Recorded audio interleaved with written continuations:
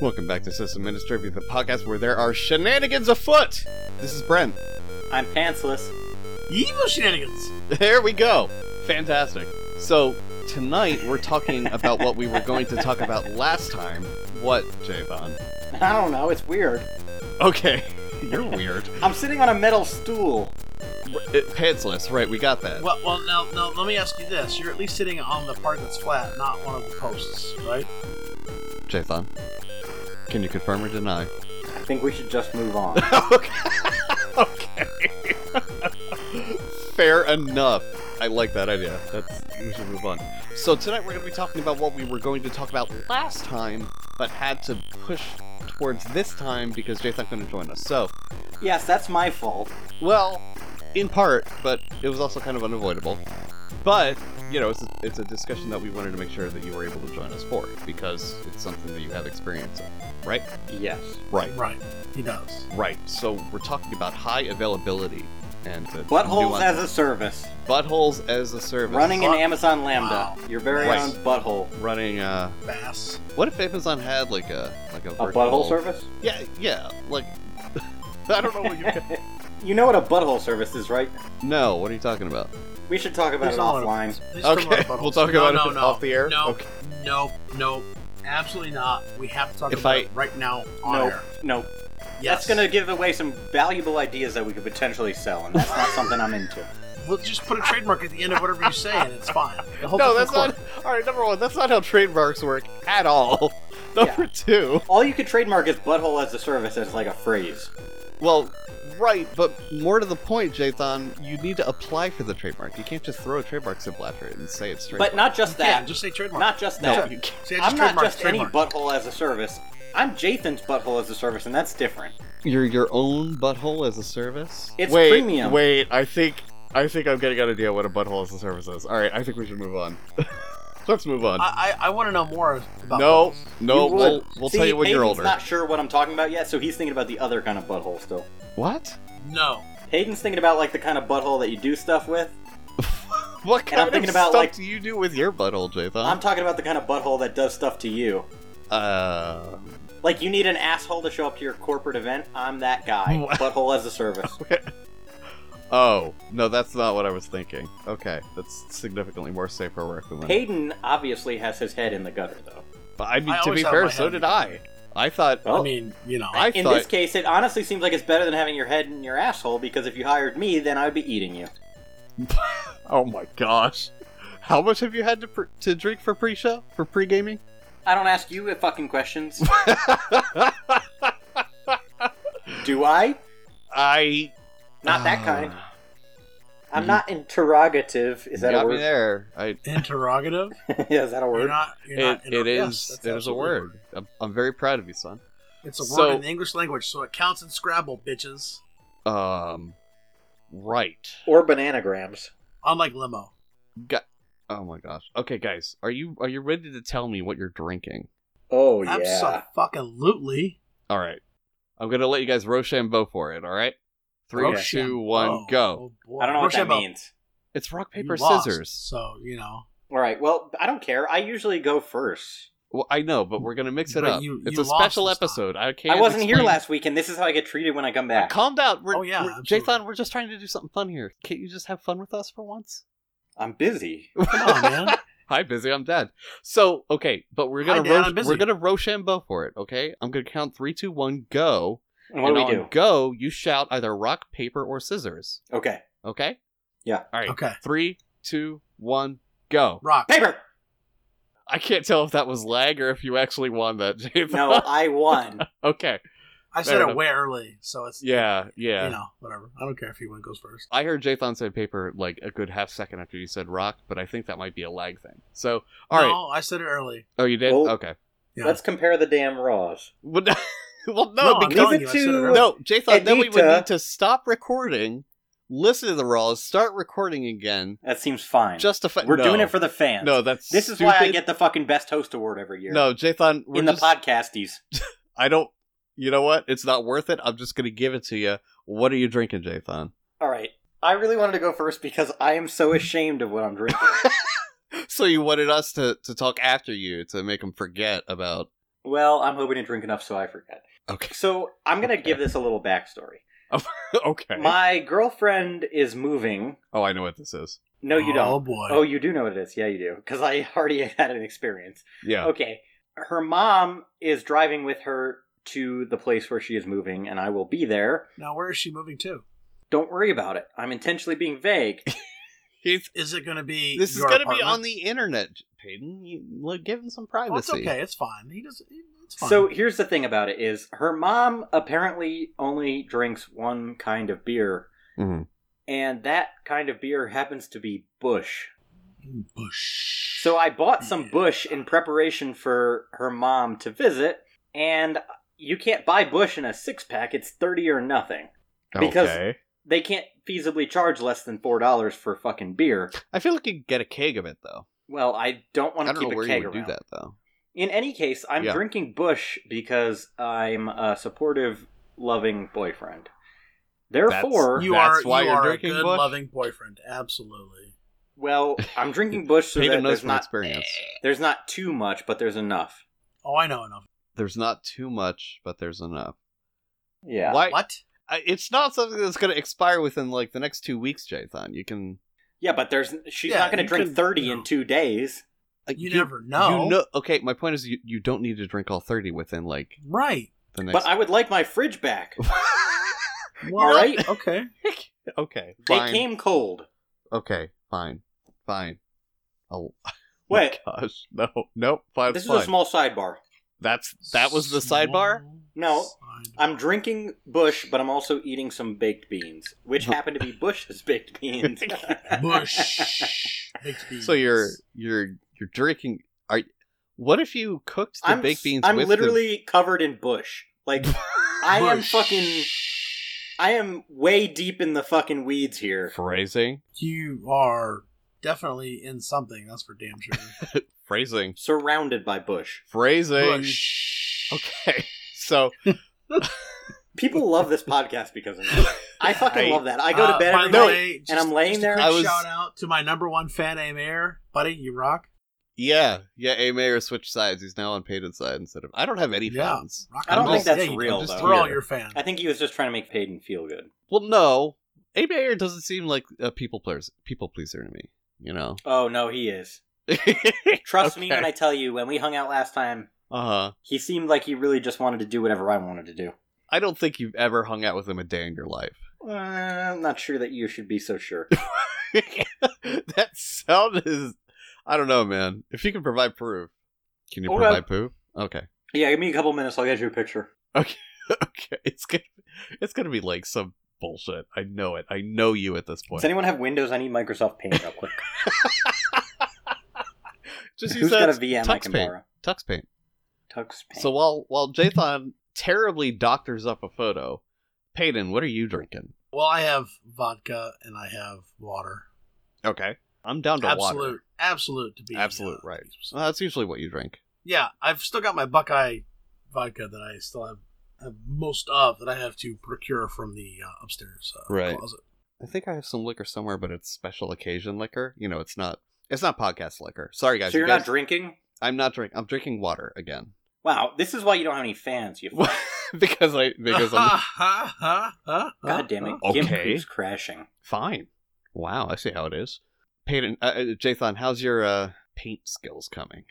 Yeah, how are your paint skills? Well, Gimp keeps crashing. What about Krita? I'm gonna have to figure something out here. Or but Krita. You know what? You guys do the podcast. I'll be back. Okay. Well, Jathan tries to find something he can draw with. Peyton, why don't you give us your tip? This is not drawing. I need to talk about my tip, huh? Just trying to enhance a picture that already exists. Just so you know, my tip is a little hefty this time. Mm-hmm. You know, it kind of goes to a little bit of a needle, though, you know? So, all right. We're going to be talking about Raid. Now, first of all, there's a warning. Raid is not a backup of any sort whatsoever. I don't care what type of Raid you're using. It's not a backup. Especially Raid Zero. Oh, yeah, absolutely. So, we're going to talk about that. So, first of all, I have a little bit of an anecdote about Raid Zero. When I was just a wee young PFY in 2003, I worked at a place that the guy said that Raid Zero is not a raid. I said, it is a raid. He said, no, it's not a raid because it's redundant array of independence. And I said, it still is a raid. It doesn't matter that it's not redundant, it's still a raid. And well, it's still redundant. No. Shut up. It's not. Shut up. My turn, Jathan. Yeah. That's the first time this has ever gone this way. Jathan, you're supposed to be drawing right now. Yeah. I am downloading a new version of GIMP Okay. Shut up and draw. to enhance this photo that already existed. Sure, right. Okay. So anyway, the next day he comes back, he's like, you know what, you're right. It counts as a RAID version. I was like, all right, thank you very much. Whatever. So anyway, Why were RAID you 0, going back to the same store 2 days in a row? I worked there. Oh, that's stupid. Yeah, Right. He was an idiot. I digress. Anyway, RAID 0 is striping. So if you have 2 disks, it's going to take both those disks and make them one giant disk. Mm-hmm. RAID 1 is, of course, mirroring. That's going to take 2 disks and make them 1-to-1 copies. That's still not a backup. Right. None of these are backups. It's also You can not always lose a drive 1-to-1. and have your data. Gone. Right. You can lose a drive and still have your data on one, but you need to make sure that you repair the RAID or you're done. Mm-hmm. RAID 5, we won't get into some of the smaller RAIDs like 2, 3. I don't think those really even.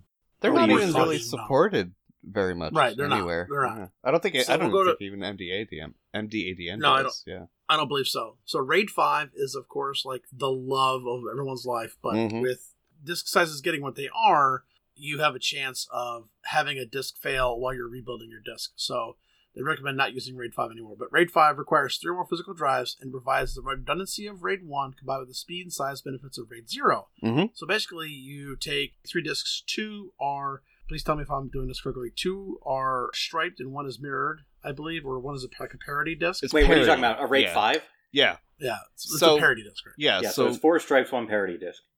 Right. You're right. Yeah. Yeah. Correct. So if you lose a drive, you can put another one in and repair it. As long as it's not the parity disc or discs. Right. I think It got can multiple it can parities in withstand RAID the loss of 1 member disk. Right. So if you lose a parity disk, you're boned. Like replace that, but Yeah. Anyway, But I do Also, unlike RAID 1, if you lose a disc, the whole thing won't come screeching to a slow as shit halt. right, correct. Yeah. Now RAID 6 is 4 or more physical disks and Mm-hmm. provides the benefit of RAID 5, but you can lose up to 2 drives before you have problems. But take a performance hit. You do take a Yeah. minute performance hit. It's And what not are we talking much. about now? I RAID believe 6. it's RAID 6. So It depends. What do you mean it depends? What? You're talking over RAID 5, a performance hit. right. Yeah. Assuming all else equal, drive sizes, drive Drive rates. speeds, yeah. Okay, alright. I'll give it to you. Mhm. But it depends how you're defining performance. I would say right. RAID is pretty equal amongst all of them, yeah. But also you have to consider something like a rebuild time, Oh, that's true. which does qualify as performance in my opinion. You don't think so? No, it's okay if you don't. I It's kind alright of see to be that wrong. as excuse you. I see that as its own category, kind of a thing. Okay. You know. But okay, Alright. sorry, Ben, Alright, keep yeah. going. Here we go. All right. So RAID 6, of course, is more secure than RAID 5. You can lose 2 drives instead of just 1. Mhm. It is, a little bit more costly. We have improved that with RAID 10 or RAID 1+0. Right. Those are 2 different things, not the same thing. Right. RAID 1+0 is a nested RAID. It combines 2 of the standard levels of RAID, so RAID 1 and RAID 0. I don't really want to get too much into that because it's not really all that used, in my opinion. It stripes RAID- across the 2 arrays, Right, right? it stripes across Yeah. the 2. Yeah. It stripes across the 2 mirrors. That's still a it's a little iffy striped for me to, yeah. right, exactly. I personally put RAID 10 Mm-hmm. everywhere in my personal stuff that Yeah. I have control over. RAID 10 I love because you have 4 disks.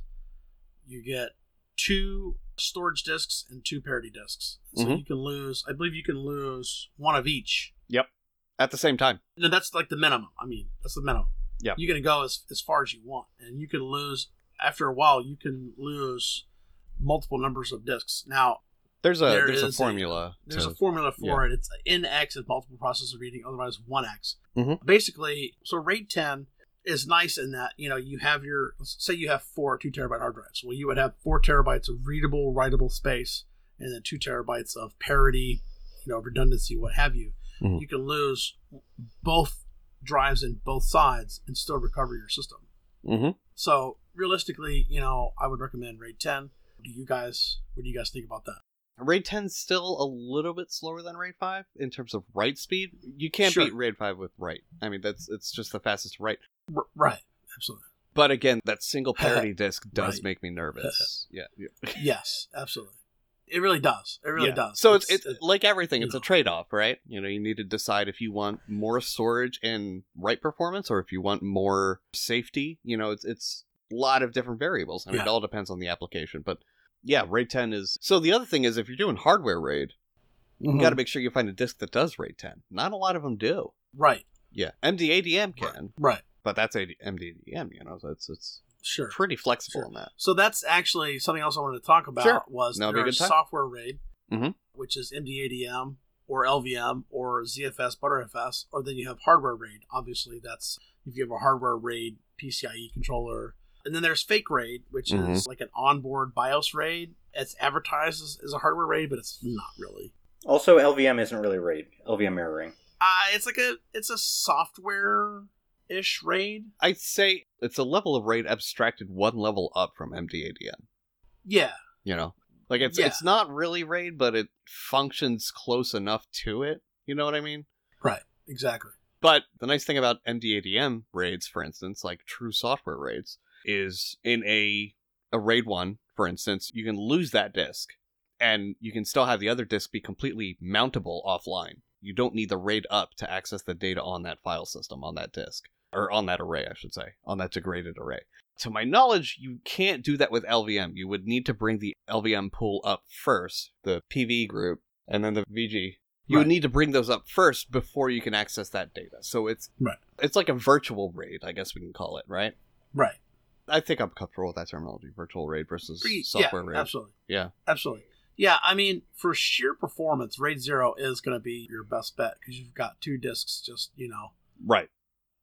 But going or more disks. I'm sorry. I tend to think very simply when it's RAID. the minimum, yeah. It's a minimum of 2 disks. Actually, I believe it can be as many as you want, right? I mean, there's a limit, but it's depending on your hardware. Nowadays, it's going to be like 256 disks. So... Right. So realistically, in here on the Arch Wiki, it says composed of 2 physical disks, which I think it can be. I'm fairly confident that it can be more than 2. It can be much more than that. Yeah. I think they're being very simple in that. So anyway, there's a difference between RAID 10. There's far and near.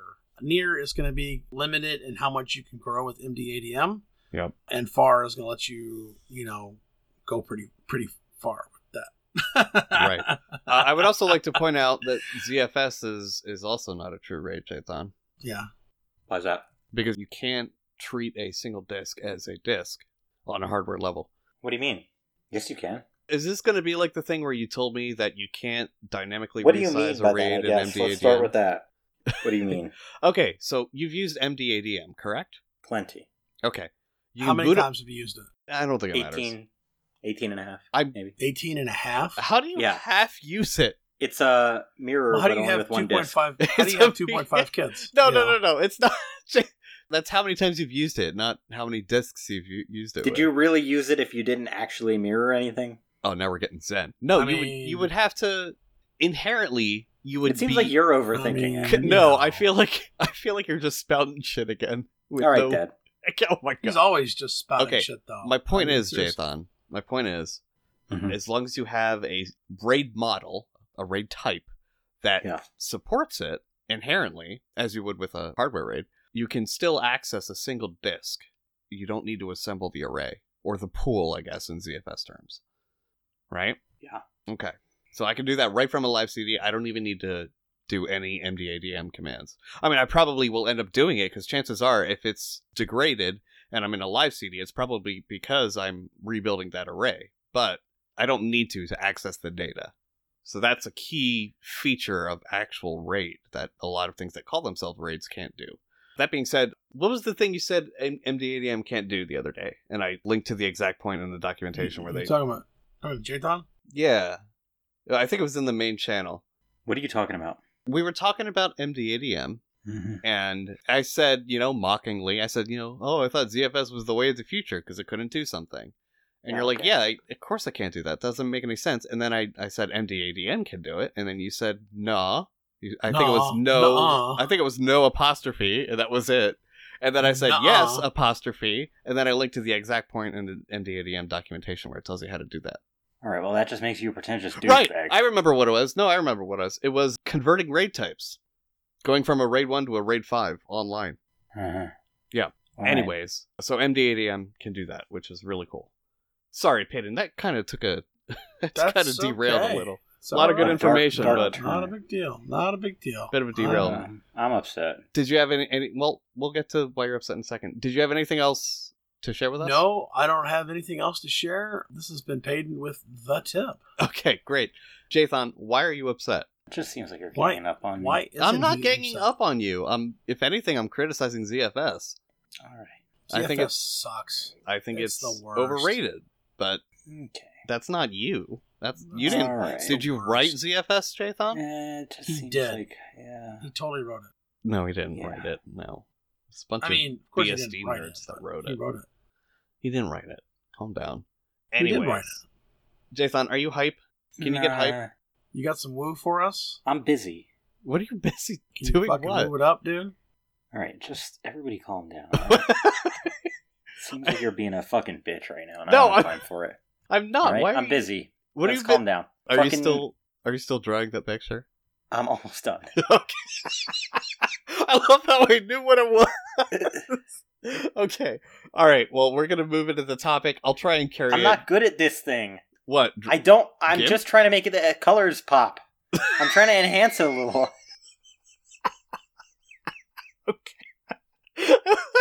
Okay. I'm gonna try and carry the conversation for a little bit about high All right, availability. I'm getting somewhere. I found a tutorial on the internet.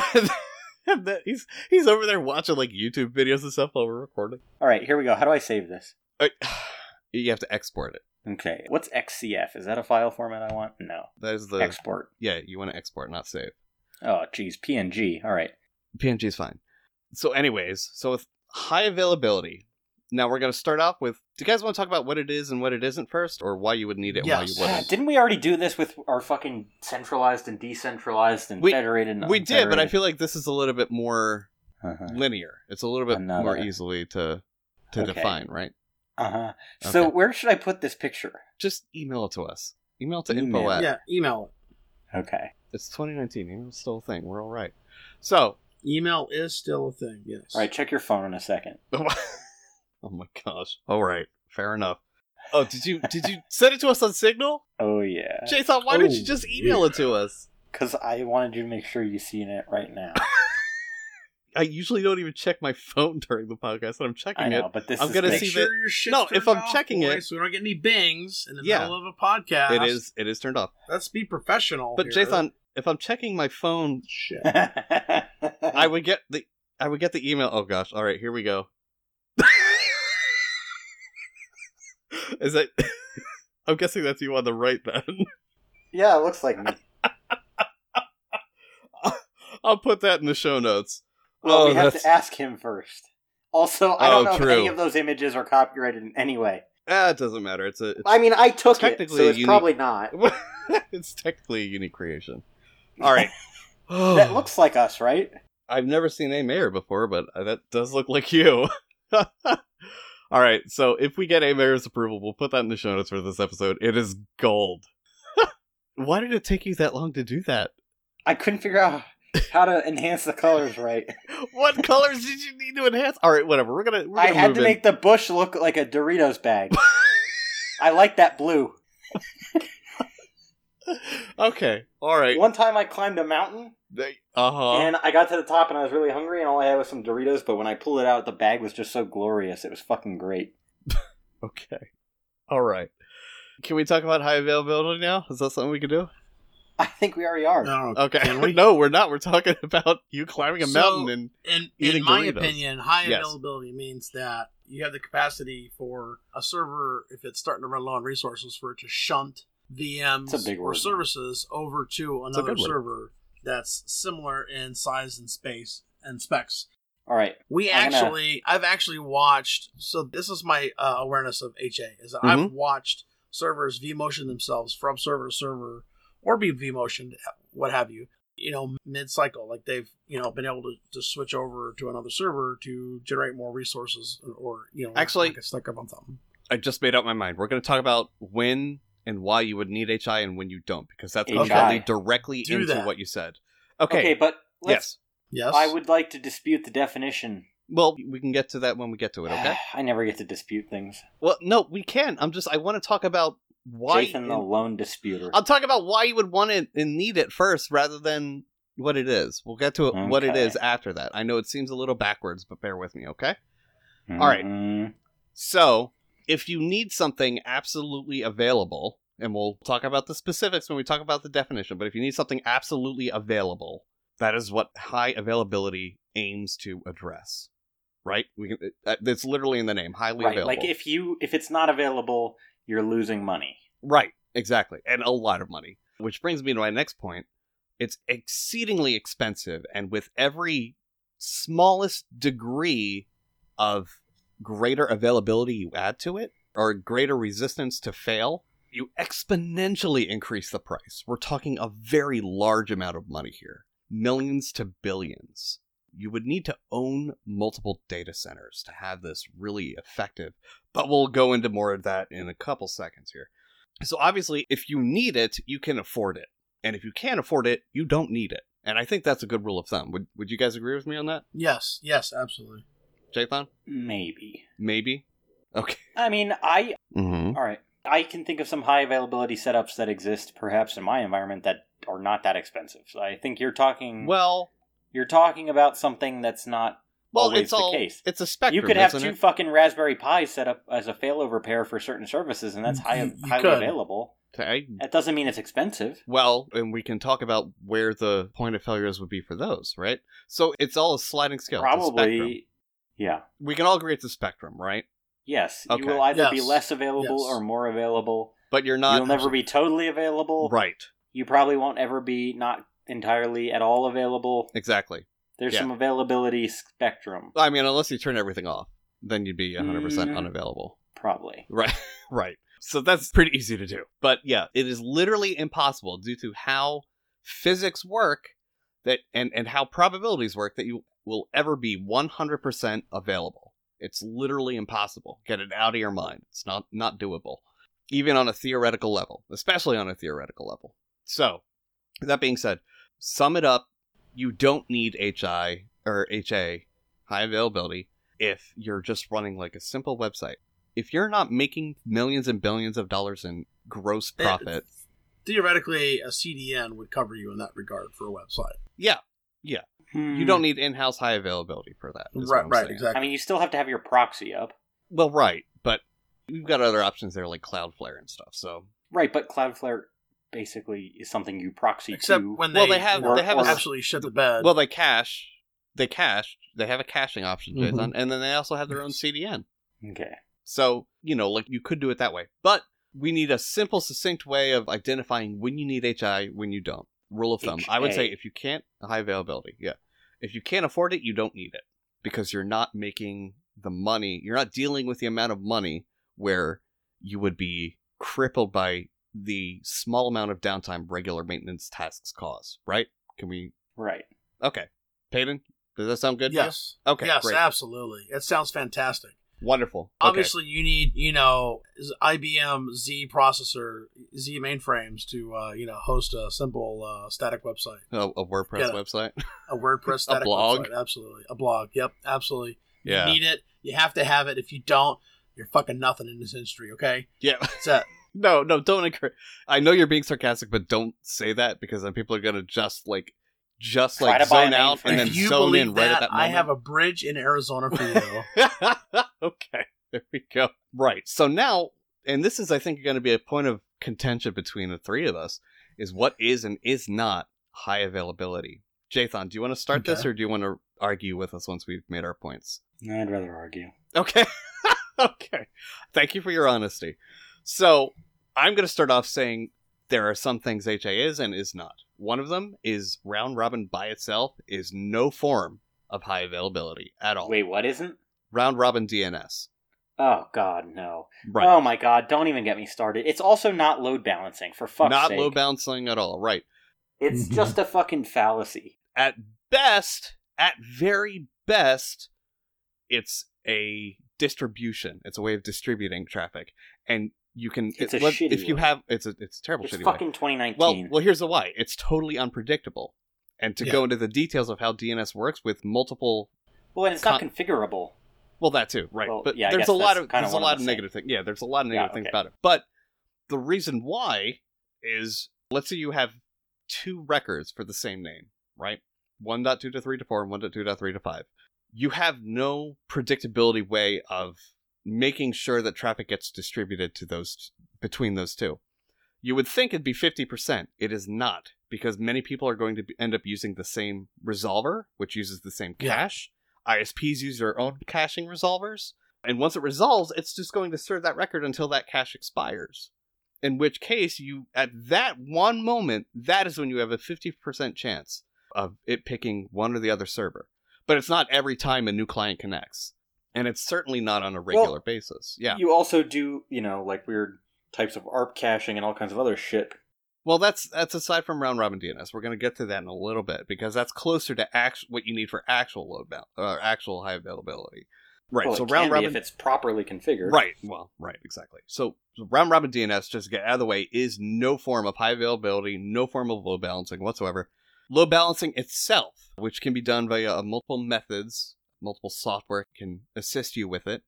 Yeah. It is balancing based on the amount. Well, I'm going to get through this, and then you can argue. Well, write it down. I'm not trying to argue. I'm trying to be mad. Okay.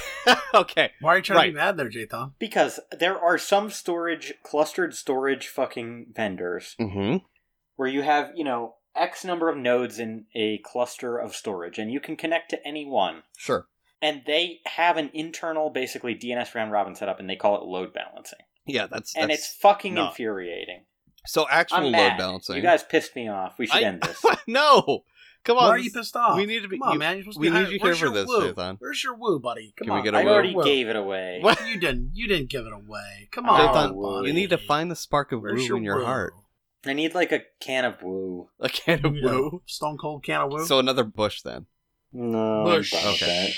Anyways, so load balancing, again, is not round robin, but load balancing is looking at the amount of traffic coming in and going out and finding the server that is least used or last used, however, what scheme you want to use for that. Well, there's a lot of ways to do it. Right, there's a couple different methodologies, but the point is you're reading metrics and making decisions based upon those metrics to decide where to put traffic.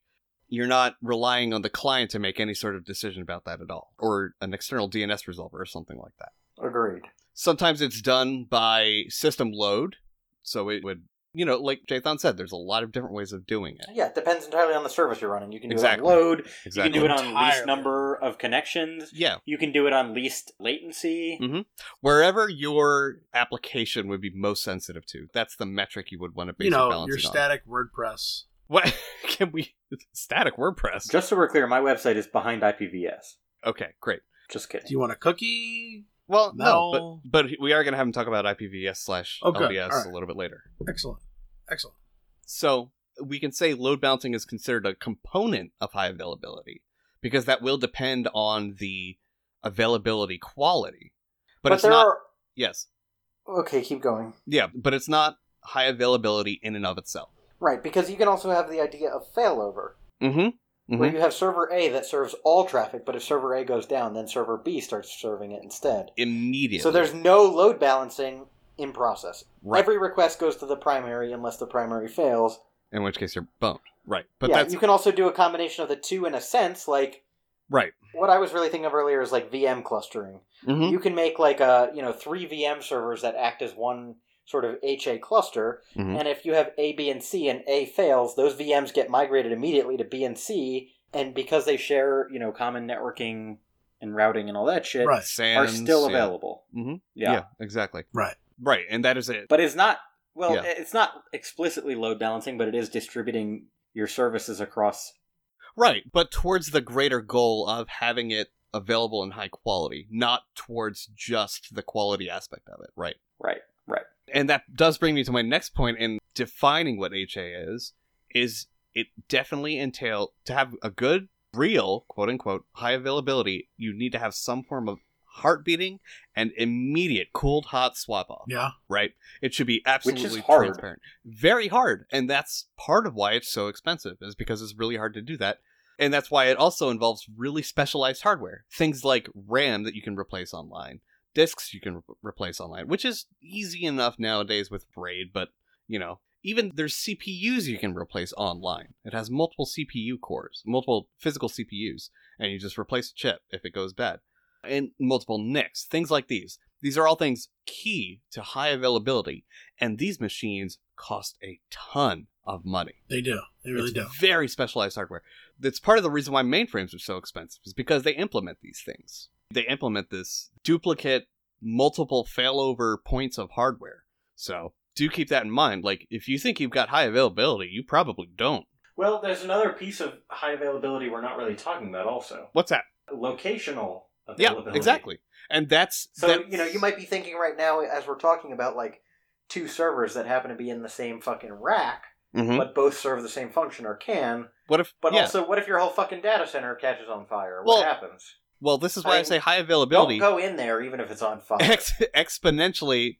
Well, right. But also, you would have a separate data center that's also high availability. Well, okay, so now we're getting into the crux of the problem of high availability itself, and why it's really kind of an unattainable dream. It's a spectrum, and you just need to shoot as high as you can. Because, so let's say you have one server. You're like, okay, what happens if that one server goes down? I'll get 2 servers. Okay, how are you going to switch between them? HA proxy. Or whatever, some other balancing front end. What happens if that HA proxy server goes down? Okay, I'll have 2 HA proxy servers. Okay, so then expand that. Right. Now you've got a rack full of servers just for one application. But what happens if, I don't know, the bolts on that rack just break? Happen. Well, whatever, dude. Like, bad maintenance, if there's a fire, whatever. Some sort of physical destruction happens to that rack. I'll have multiple racks in that data center. Okay, what if that data center's bombed? Or has a severe fire that the extinguishing systems can't handle? Okay, I'll have multiple data centers. Okay, what about your customers in other countries? Assuming both of your data centers are in one country, if a major backbone route between that an intercontinental route drops, they can't access your data anymore. So, okay, now you need to do Anycast DNS with multiple data centers in multiple countries. Do you know how expensive that is? Outrageously expensive. Outrageously expensive. And that's not even considering... Astronomically expensive. Astronomically. And that's not even considering the specialized hardware we were talking about. Well, the dedicated routes. Right. Right. I mean... The allocations. Yeah, exactly. It's very, very expensive to do half decently, let alone well.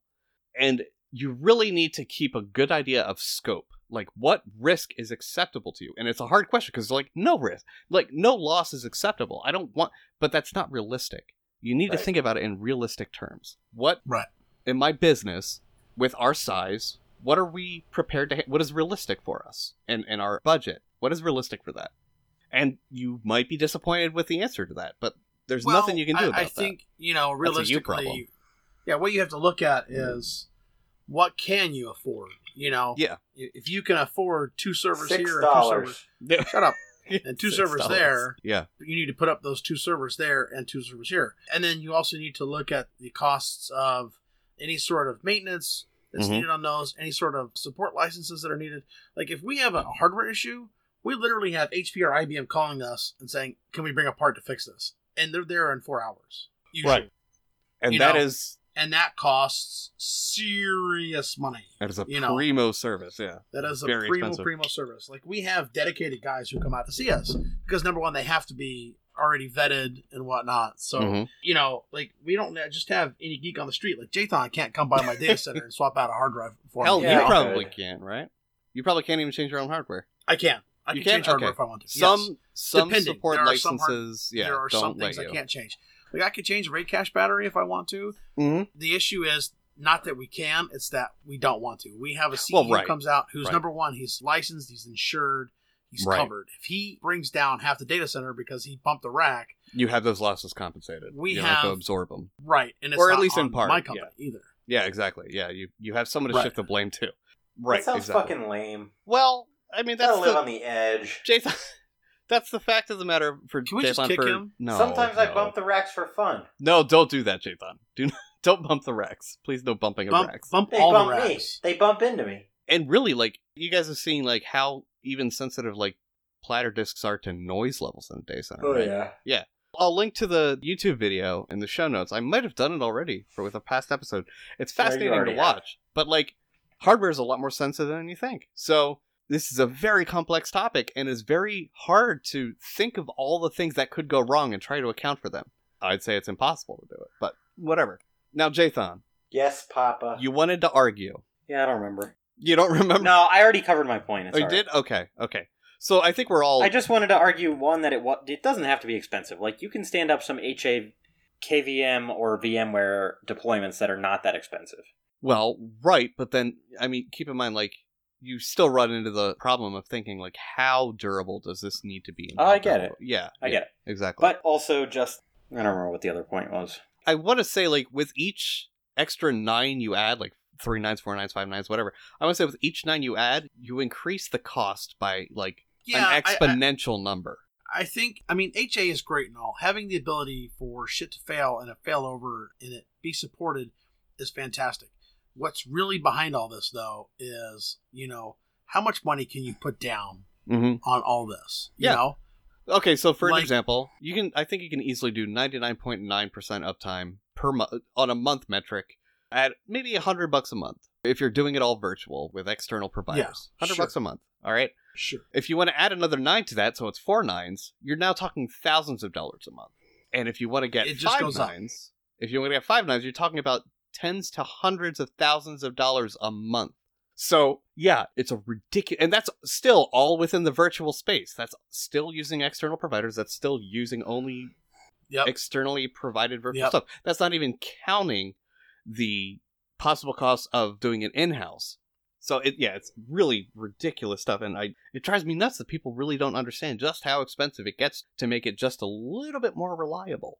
So, yeah. Okay. Do either of you have anything to add about what HA is and is not? Or when you need it and when you don't? No.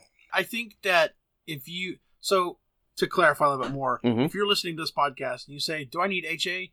You probably don't need HA. You probably don't. It's a bit like a mainframe. You don't really question whether you need it or not. You already kind of know you need it or not. You will have paid a consultant thousands of dollars to already tell you that you need it. Now, I will tell you that we have a data center in one place, a data center a little bit further away, and then we have servers that are like tertiary servers. So if both data centers go tits up, we have this second set, or this third set of servers that we can bring on that will give us a bare minimum core services, right? We can still run certain things that we need to have running, right? Electric bids, electric generation, et cetera, et cetera, et cetera. The server equivalent of a skeleton crew, right, exactly. So, and again, this costs money, a lot of money. So you have to look at not only HA but also disaster recovery. Do you need to have disaster recovery for both HA sites? And that's going to add the cost too. So again, to reiterate, if you don't know if you need HA or not, you probably don't need it. Yeah, I think you will have been told by a consultant saying, right, you need this. Right. You need to have all of this, or you're fucking done. And you would be able to afford it for sure. Yep. Yeah. So absolutely. Yes. Do you guys want to talk about some specific implementations of how this is done on the software level and protocol level? Yeah, sure. Bring it on. Okay, so I'm going to start with HA proxy, which is great for, as Jathan mentioned, doing it on the cheap. If you're just trying to get a modicum on the cheap. Well, if you're trying to get a modicum of availability higher, HA proxy is great for that because it will let you balance by traffic, for instance. And it does so in a fairly efficient way. It does some, especially with HTTP traffic, it takes advantage of certain HTTP headers and things like that can help alleviate some of the load on the balancer itself. So it's a great software project. It's really powerful. Configuration's a little messy, but once you spend a couple hours on it, it kind of clicks. And Nginx itself has some balancing options as well. You can have a pool of back-end servers for a reverse proxy. Upstreams, exactly, yeah. In recent versions, you can have pools of these. And it will actually test if they are available, and if they aren't, it will remove them from the pool. Now, things like this do require the commercial version of Nginx. Not the heart beating. How much is that?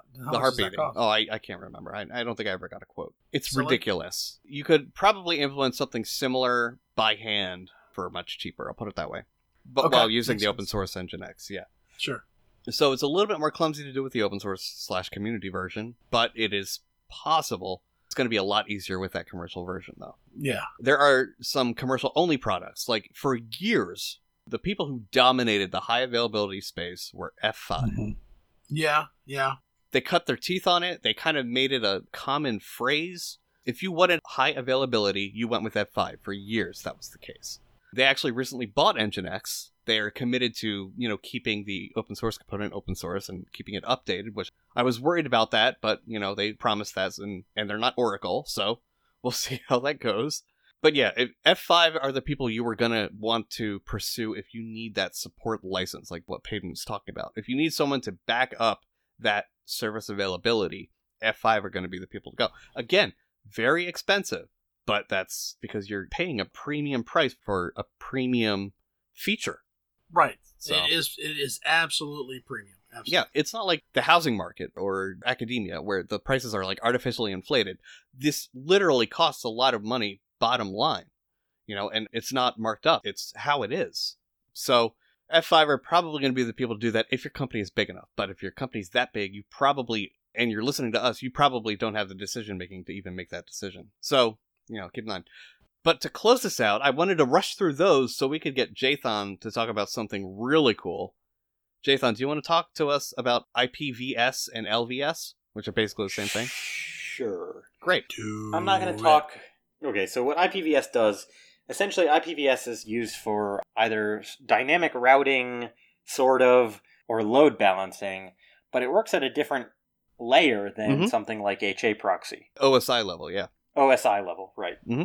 So the way a basic implementation, though, would look like basically this, right? You have a load balancer that sits in front of maybe a group of 5 machines in our example. Mm-hmm. You send a packet, and so each of your servers, including the load balancer, have a virtual IP that they all share. Mm-hmm. So you send a packet, and it goes to your virtual or your load balancer, and you get a packet back, but it looks as if the packet came from one of the servers you actually want to talk to behind the load balancer, and all further traffic can be configured to go directly from you to the back-end server without going through the load balancer. Mm-hmm. So the load balancing server, if you want to call it that, it can also be configured to go through it, but that's obviously not a whole lot different than just using HA proxy. Exactly. But so the benefit there is that your load balancer can actually be very lightweight in terms of like the specifications of the hardware, because all it's doing is fielding packets and returning basically false packets to direct traffic to one of the servers behind it. Yeah. It's basically... You can also do, you can say all incoming traffic goes through the load balancer, but all outgoing traffic directly returns. There's plenty of ways that you could do it. I will say, so I've used this in a storage application before, where basically, earlier, like I was talking about clustered storage, and there was no load balancing built into this one particular appliance I was working with, so I was able to implement IPVS for my load balancing purposes, and I was actually, it keeps statistics, so in my case, I did it based on least weighted connections. So basically, whichever storage node had the least active and persistent, established connections would get the next incoming request. It's a good way to do it. Yep. Well, it can be. It's not always, right? Right, I could have depending one on person, application. Right, I could have one person who is the only one going to a specific node, but they're reading and writing a fuck ton of data, right? And because that's only one connection, but every other node has 5 very light users, the next connection's going there. So, that was just in our environment and for our particular use case how we decided to do it. But it's a really cool technology. What I will say about it is, first of all, if you haven't set it up, in my experience, you can find guides online of people using it for HTTP traffic as a really common example. And I think that that's valuable, but I don't think it's as valuable. Like, yes, go through one of the guides and set up Nginx on 2 hosts or whatever, or 2 containers, and use IPVS to proxy between them. That's fine. But that is such a simple service in terms of how IPVS works that I would actually highly encourage you to do something like NFS. Set up 2 small VMs with NFS exports and put them behind IPVS, and you're going to learn so much more about it. And what I will say, and Brent can attest to my fucking 2-week-long hair-pulling, struggling, self-mutilation sessions, the documentation is fucking terrible. And it doesn't help that the particular storage application you were implementing on had its own unique... I was doing something very atypical. Right. But I did eventually get it working. So what I will say is every guide you find online is going to use fucking Port 80, Apache or Nginx, serving, a 1-page website or whatever behind IPVS. I'm not saying don't do that. I'm just saying, yes, Nixcraft copied and pasted just like everybody else on the internet. So do that and get a feel for it in the configuration, but then really take the time and challenge yourself. Set up a more complex service that is not just a single port and not necessarily a single protocol working together, right? Like when we talk about NFS, especially with authentication or anything, it's not just NFS, but it's also RPC bind and other archaic ass services that nobody uses anymore. Although NFS4 does clean up a lot of that. Yes, it's better, but I was not working with NFS4. It wasn't an option for you. Yeah. So in any case, what's awesome about IPVS is I was able to really, really, once I got it working and working well, I was able to really, really stress test it rather. And I was not able to impact the performance on my load balancing server by the number of requests because all it's doing is literally returning in a lot of cases like a single packet or a few packets. And then all the traffic just goes around sort of your proxying or like your load balancing server. And you're communicating directly with the nodes behind it. Yep. So it's a really, really awesome fucking way to do things. And honestly, like, if I were even going to consider at this point doing, like, something I've traditionally done with HA proxy is SSH for login nodes on my compute cluster. I was just about to suggest SSH, yep. In the future, if I were doing it again, I would absolutely do it with IPVS because it's so much makes more better, sense, honestly. Yeah. And it's more lightweight, yeah. Yeah. It also, for what it's worth, it has really good logging. Not really logging, but it keeps very good metrics. Yeah. Metrics. Metrics is what I would say. So it keeps track of how much traffic has passed between certain nodes in your cluster and stuff like that. In most cases, that is almost nothing because, again, you're only returning one packet. And then the traffic doesn't go through your load balancer anymore. But it also keeps track of how many active connections there are and everything else and like when the last connection was. It's very helpful. It's also awesome to see, you can print out just like how many connections are across the board right now for all of my servers. It's really, really easy to say, I want to know if my load balancing is actually working. So you establish a bunch of like dummy connections and it's very easy to see like, oh shit, this is actually working. And that's awesome. Right. I will say you probably want to do this in a confined data center environment. It's not going to be that useful for like hitting one server and then having it return point to different servers all around the country or whatever. That's right. Not well, really... you have to have basically an internal network. Right. Oh, that's right. It's basically a good guy ARP spoofing, right? Yeah, kind of. Yeah, and that is with one a lot thing more too features. is ARP caching can definitely fuck with your IPVS deployment. Well, sure. So be aware of that. No, I mean, it could work for like a VPS or cloud setting if all of your servers were within the same VPC. Or the same... Which is what Amazon calls it, or like an LAN. Internal network that Linode has. You could also simulate a network like that using a VPN. I'm not sure of the performance impact. Yeah, that might be a little squirrely. Well, it's not a lot of traffic going over the internal network. But it's highly dependent on whichever answers first in some cases. And that's a lot more unpredictable with a VPN. Yeah. Correct. Totally true. But you could do it. At some point, I really do want to do like a write-up or a guide for IPVS because I really struggle to find good examples and good documentation. Yeah. And if I'm looking for it, like I'm fucking Joe Schmo off the street. So like somebody else is probably looking for it as well. I think I'm going to do the same thing. Like I'm going to set up a really simple example with something that's like a single protocol, single port, but then I'm going to use it as a baseline and then I'm going to use NFS as my example because I already... Yeah, I wouldn't jump straight to... And I would first start with what everybody does with HTTP and then do it with SSH because then you introduce gotchas, like the host keys need to be the same. And then from there, then go to NFS. It was like a three-parter kind of a thing because it'll demonstrate multiple levels of complexity for protocols. But whatever, it's hard. Anyway, that was kind of like not so much about IPVS, but my experience with it. Do you have any other questions or? No, we'll link to the very bare documentation that does exist, but it's just shitty. It's looks terrible. Like it was written in fucking 1970. Yeah, it's not like an old project. It's been around for since the late 90s, right? That sounds right. So it's 2019, so nobody knows about it. It's still updated, and nobody knows about it, right? And it's so powerful. So powerful. I did have one question. I was seeing some confusing usage. Is it IPVS now or LVS? I can't tell which one it is. I think that it is... Or are they two separate components, do you think?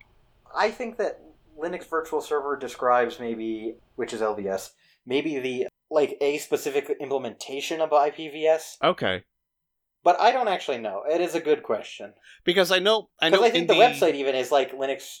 Yeah, Linux and in the kernel source or something. In the kernel source, I remember it changing from using the phrase IP virtual server to Linux virtual server. Yeah. I'm not sure. That is a note, though. It's native to the Linux kernel. Mm-hmm. So it's really fucking... It's very low level and really it's fast.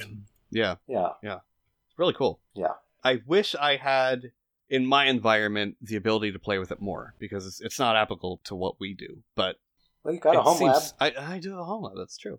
It just seems so fun to play with, you know? It feels like that you do so much with it. Cool. Well, does anyone have anything else to add about high availability in general? Watch how much you spend. Yeah. It's easy to get carried away. Sometimes you got to spend it, though, to make sure you got it. I mean, you know. And I don't know if it's not so much watch how much you spend, but evaluate how much you should spend based on your actual needs. Yeah. Not like what would make my life easier because people won't notice, but like what is fucking realistic from like a business standpoint for what you're doing. The scale of my company, exactly. Yeah. Including things like staff size, Yep. Because the more complexity you add, the more staff you need. So absolutely. I think that should really be the number one takeaway from this whole thing, right? Yep. Just how expensive it is and how easy it is to get caught up, and I want it to be perfect, but you really can't afford it. So, and it's also impossible. It's an unattainable goal. So, yeah, definitely something to keep in mind. All right, Jathan, if you have 30 clams and you decided you wanted to equally share your clams with someone else, how many clams do you have? Who am I sharing with? Well, it doesn't matter because it's someone. Yes, it with does. Your lady friend. Jathan, Share the clams with your lady friend. It's She might someone. like the clams clam. give her gas, so I'm going to take 16 and she can have 14. It's someone. I said it's someone. It's someone you want to share clams with, and I said equally share. Yeah, but that doesn't mean that you don't lie a little and say like, yeah, I want to equally share these, and then you still sneak one. Okay, well, you take your 16 clams and you give me one. How many clams do you have? I would say that he. Did I actually give you one, or did I give you an empty shell? 12? Well, does he have if 12? you can tell, I really just want to hang on to my own clams, man. I know. What defines a clam? Yeah, define a clam. Is it the It's organism the soul. inside, or is it It's the soul. Uh-huh. The soul is the clam? Is the clam greater than the sum of its parts? I don't know. That's a really good question. Yes. Yeah? Okay. Right. Yes, it is. Uh-huh. Do clams have souls? Oh, yeah. Do they? I absolutely believe that clams are not only conscious, but they're also highly religious, and I think that they go to heaven. The clams are highly religious? Yes. There's probably some kind of clammy cult, but they're very religious in nature. Instead of clergy, do they have clamgy? No. Sorry, that was terrible. All right, Jathan, just give us your 15 clams. All right, so Do it. I started writing a program last night. Do it. He's doing it. I started writing a program last night because I wanted to prove somebody wrong. In Python? Was it me? No. Oh, okay. Yes, in Python. Now, I absolutely believe in writing programs to prove people wrong because... No. This is serious now. This is my segment. I agree with you. Shut up, Dad. A funny phrase to hear, though. Okay. This is why I don't want to give you any clams. I'm going to tell you right now, if you don't finish come this, on. All right, you're going to be in trouble. Now, I absolutely believe in... Like, if you tell somebody, like, oh, I could have done that in so many fewer lines, I could do it better, fucking put up or shut up. You do it, and you show them, and you fucking teach them how to improve. Okay? Well, that's literally what a proof of concept is. Okay. Right. Maybe, sort of. I'd say in any case, the whole point, my program actually, I cannot talk about specifics on the air right now, but it was to avoid many hours of manual labor. No joke. Was this the thing I helped you with? Yes, okay. I'll tell you when we're done recording what the actual use case is. Okay. Because you're gonna fucking... I wrote a snippet of it, and I have no idea what it's for. Do you remember when I sent you in, like, all capital letters, I was like, I can't wait to tell you a story? Yes. All right. Okay. All right. So, in any case, I had to prove a point to somebody. Uh-huh. So I had to write this program. Yep. Okay. Yes, Brent helped me do some text munging that I had not previously... Because I'm good at that, yeah. Yes, he does a lot more of it these days than I do. It's true. But in any case, I was working with my program today. I was really close to, like, being done. Mm-hmm. But there was one step that was missing, and it was not that regular expression, which I did figure out what happened. Okay. Yeah, I saw that. It was not that. I thought you figured it out. So I was really, really close to being done with it. And I was just at this step where I could not figure out how the fuck this list in Python 3, this fucking list kept just getting fucking exploded. Like, it was supposed to be like 8 items long in any case. Mm-hmm. But it ended up being like 100. What? And every time that I did it, I even wrote a check, like... It would grow every time? Well, when I was going through my process of adding items to this list, I was doing like a list.append. I added a fucking explicit check before every single line in my fucking file that was like, if length of list is greater than or equal to 8, basically bail. Mm-hmm. And it literally would just execute immediately. And I was like, what? You can't just take an empty list and make it not empty all of a sudden. Yeah. There's no fucking logics here. And I'm like, I've been doing Python for a while. Mm-hmm. So longer than I have, yeah. I will absolutely link to an article to go along with this 15 clams. Oh, I think I know what this is. Yeah. But apparently, when you make a function in Python and you provide default values for arguments to the function, the first time the function is called, basically, it is somehow like stored either in Python bytecode or memory or something. I think it's a memory object, yeah. But whatever the fuck the value of your variable was the first time you call it becomes the default. Even though you're defining an explicit default in the fucking function definition. So if you say like def my function paren list equals left square bracket right square bracket, like an empty list. That's what I was doing today, literally. If you basically the first time you call it, or I don't know exactly how this works, to be totally honest. I have more experimentation to do. It's a little screwy, yeah. It's absolutely screwy because of all the interpreted languages, from what I could tell from brief research today, Python is the only one that does this. Well, it's because of the loose typing, yeah. Well, it's not just that. It's also because it's speed. You're right.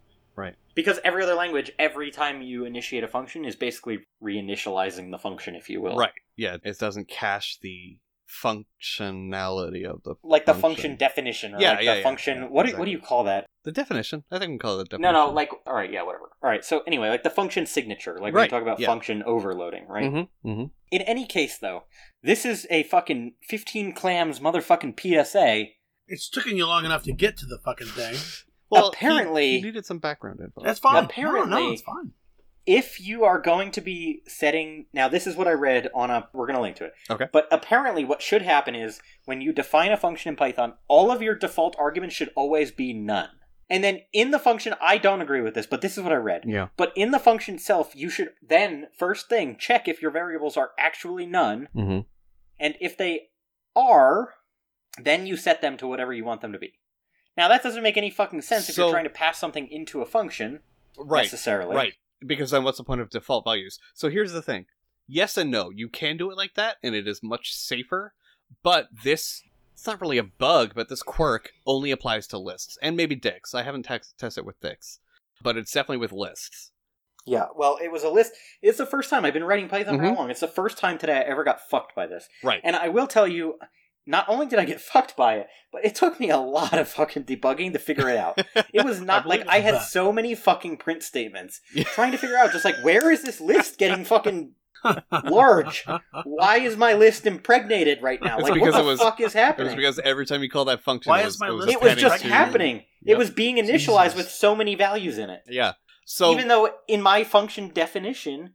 And it was an init function for a fucking class even. Yeah. So honestly, I could have just said self.list, or I'm sure you can't use list because it's protected, but like self.mylist you can equals... do self.list. Yeah. You just can't use list. Okay, well, self.mylist equals, blank list. And I could have just done it there, but I just wanted to be able to pass it in. And the funny thing is, I wasn't actually initializing it with a fucking list when I created the objects. I was using a function called add to list, basically, and adding everything after the fact. So it was just absolutely fucking bonkers, bananas, batshit insane. I was mad. You were so mad. I ended up getting my web developer who does a lot of Python programming. And I was like, hey man, do you have some time to look at this? And, first I had to get him up to speed with what I was actually doing and what my goal was and everything else. But, it was like 200 lines of Python. He sat there for, honestly, like an hour adding print statements, same thing. And he finally was like, I don't know, man, it just seems like somehow this list is getting fucked up. And I'm like, yeah, I know. So I finally was like, you know what, let's not pass any values in, let's see what basically, happens. As a default argument. It was like completely a fucking gamble, and it just started working. So, like, here, the whole time, I ended up changing my logic and my checks, and, like, oh, no. I was just like, what am I missing?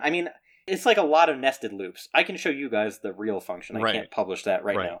It's understandable. Oh my god, I was fucking pissed. I was so mad. Did you find the best practices way of dealing with what you want to be an empty list by default? No, I didn't even do that. Honestly, in my default arguments, I didn't even say that you could pass a list in as part of initialization. In my init function, I just set an empty list. Okay, so typically how you would do that is you set it as none as the default, and then you check if it is none, and if it is, you make it a blank list in the actual initialization inside the function. Right. But you also want to check to make sure that it was passed a list, because that's what you're expecting, I'm guessing, based on it being a default blank list, right? Yes, right. So then you would do an if not is instance list. Yeah, right. And then raise an exception if not. Yeah, exactly. So that is the best and the practices article way. that I linked to earlier literally says all those things. Yeah, okay, yeah, good. But I just honestly had never fucking come across this, and who would really assume that? It does, yeah, it's definitely a gotcha. Absolutely. It's the definition of a gotcha, because it's not what you would expect, because everything else works, right? Yeah. Like default values work. Strings or booleans work fine. But when you make it a default value of a list, I'd have to check, but I think also a dictionary, everything goes haywire. So, yep. Well, today that's my 15 clams. There you today go. I learned. I learned today. There you My web developer also didn't know that, so he learned today.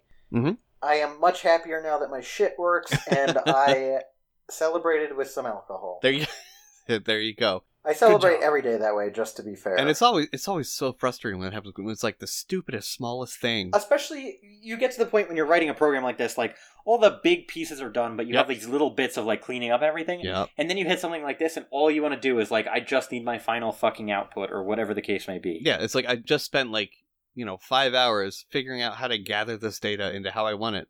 And this is what I get stuck on? Exactly. Yep. Yeah. Yep. So, word of the wise, don't do a JSON, and remember that you should and cannot set blank lists as default values for parameters and for functions. And any functions, yes. It is not explicitly not just class initializing functions. classes. Yep. Yeah. I think that also applies to even static methods inside classes. It does. It does. All of them. Totally does. All of them. Any kind of function. Don't do it. Cool. So, this has been System in Distribia. I'm Brent. I'm Jonathan. And I'm Peyton. And Jathan's pissed off. See you around.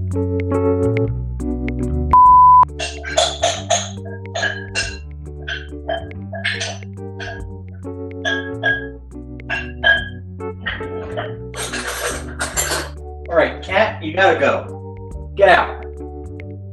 Let's go. Get gone.